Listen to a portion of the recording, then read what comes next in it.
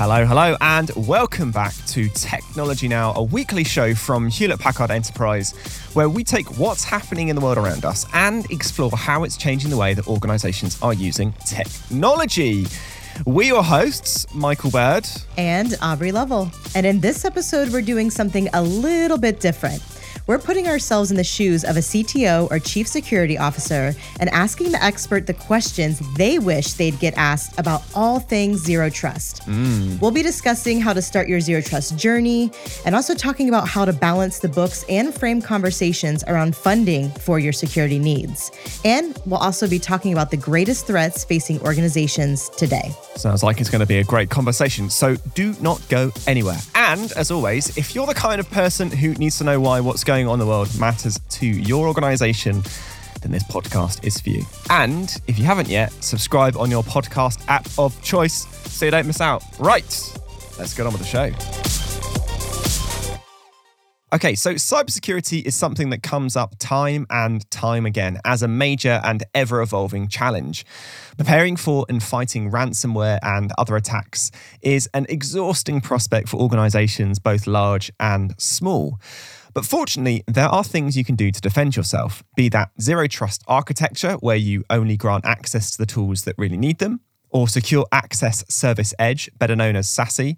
That solution ties security to the devices accessing systems rather than simply protecting the data center. And the stakes couldn't be higher. Last year, it's estimated that globally, cybercrime cost the economy more than $7 trillion in 2022. And that number is set to go up by around $1 trillion a year until 2025. Now, cybersecurity solutions don't come cheap. So other than the potential cost implications in terms of both investing in protection and potential losses, what should organizations be doing? Or what questions should they be asking? Well, this week, we're playing the part of a C-suite exec at a major enterprise IT firm to find out, asking an expert the questions he wished more people would ask. That expert is Jay Tilson, a field CTO at Axis, who have recently been acquired by HPE. So, Jay, welcome to the show. First question, I suppose, what on earth is a field CTO? That's a question I get asked quite a lot. It's a relatively new role, I think, in the industry. Most field CTOs have come out of businesses, so they've been on the customer side. And it's really about going out and evangelizing the technology and not necessarily the product. Obviously, I came from the customer side, so it's about having empathy with CISOs and CTOs and people in businesses because we've worn their shoes. So being able to understand more than just the technology, about understanding things like budgeting, resourcing, etc., and all the other issues that you have in those roles rather than just the technology element. So Jay, what do you see as the biggest threat to an organization from a cybersecurity perspective? Maybe I'm going to be a little bit controversial here and say the human element. Technology can only do so much. And I'm a nerd and I'm a geek and I've worked in technology a long time. And we are starting to see a shift in people's awareness of ransomware. But security is always been seen as slowing a business down. It's always been seen as the area that says no. We as cyber leaders need to help educate and change the culture, not just in businesses, but across the globe, to explain what the risks are. Because yes, if you get compromised in an office, you might not care. It's not your money, it's not your business. But people are starting to get compromised in their personal lives as well. So really, there needs to be education at school level, college level, throughout society on the damage that having your identity stolen can be, or getting compromised, or getting your credit card cloned, or whatever it might be. Because the technology, like I said, can only go so far. And that's not to point fingers at people, because these things are really hard to spot. But we really need to help educate people on why and what will happen. That's my opinion, at least. Okay, so Jay, a big question. What is zero trust to you? Very good question, and one I've heard a lot. I guess really most people will think it was invented by John Kindervag when he was back at Forrester, I think 2009, 2010. It really stands for never trust, always verify.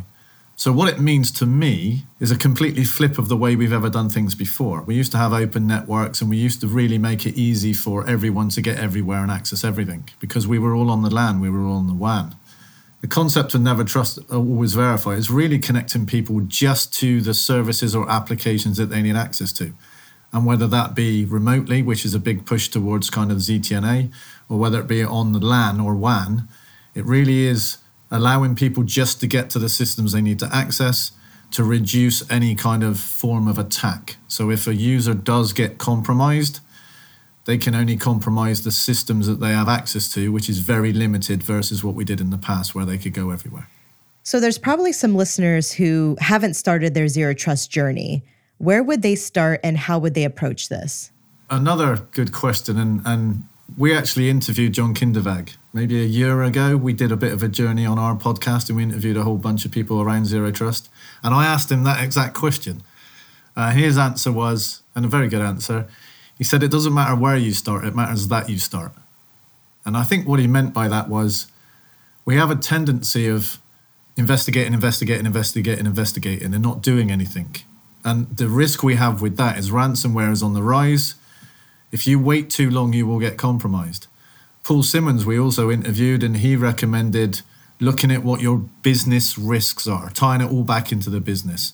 So for me, where should you start? With your highest risks. Look around your business, evaluate the highest risks.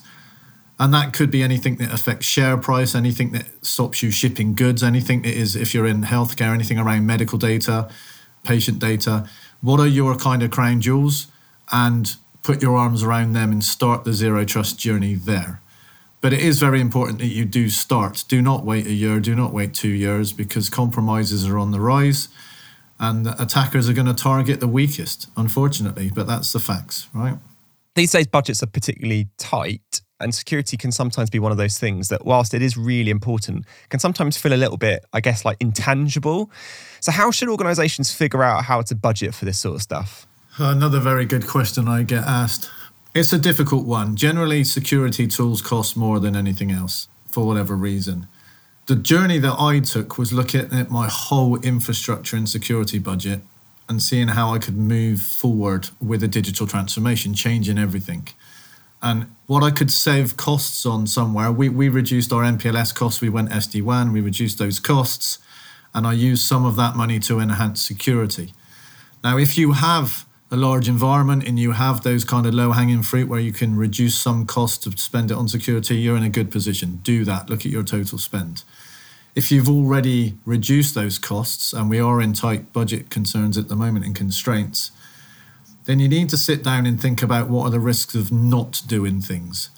A lot of CISOs and CIOs at the moment are going through consolidation. We see consolidation in the market as well, but we definitely see CISOs and CIOs consolidating the number of tools they have and use that as a mechanism to reduce your budget. If you currently have 50 tools and you are paying 50 vendors, why not try and reduce them first to 40 and then to 30 and then downwards? Try and do more with the tools you've got. A lot of us will have many tools that we only use 10 or 15% of.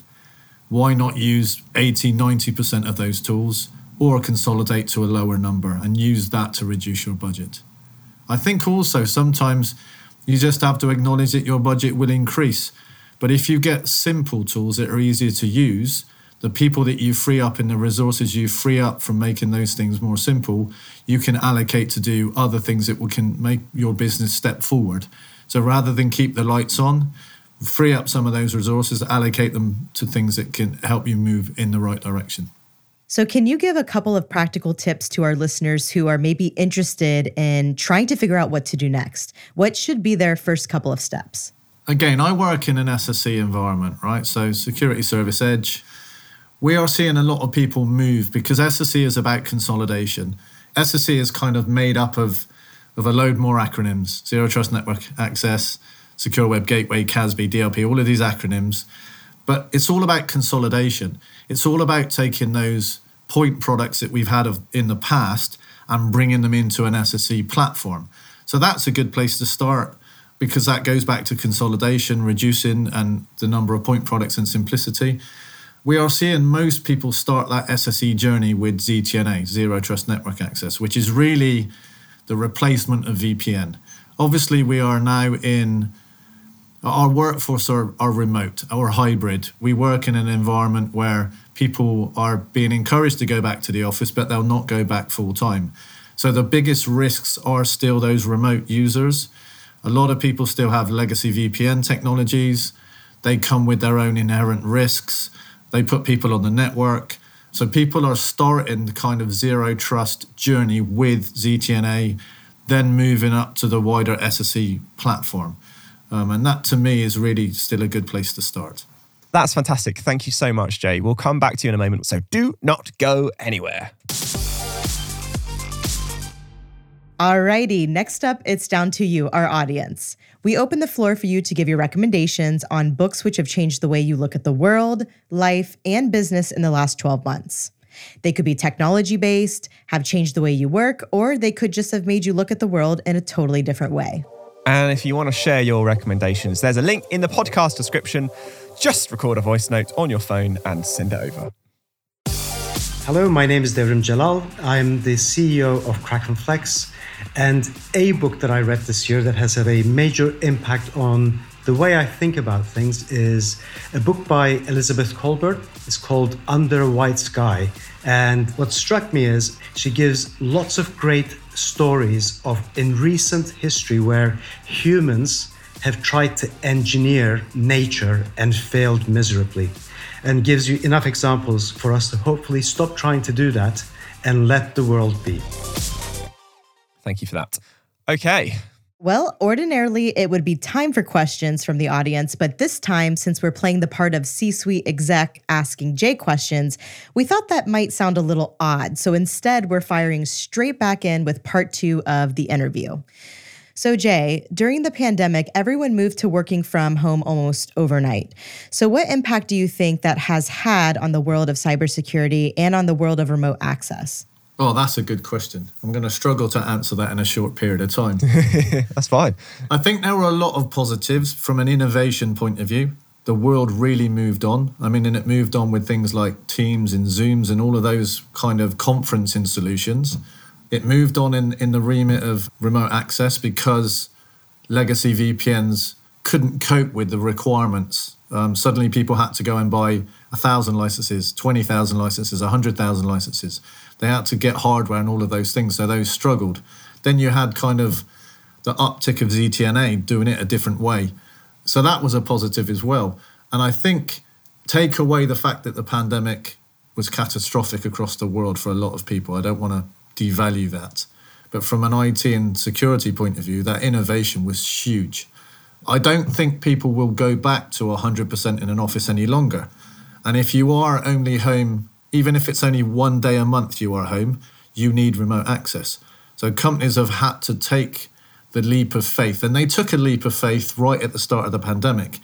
They either went out and just bought a load more licenses for their legacy VPN and acknowledged there were risks, or they went and bought a ZTNA 1.0 player.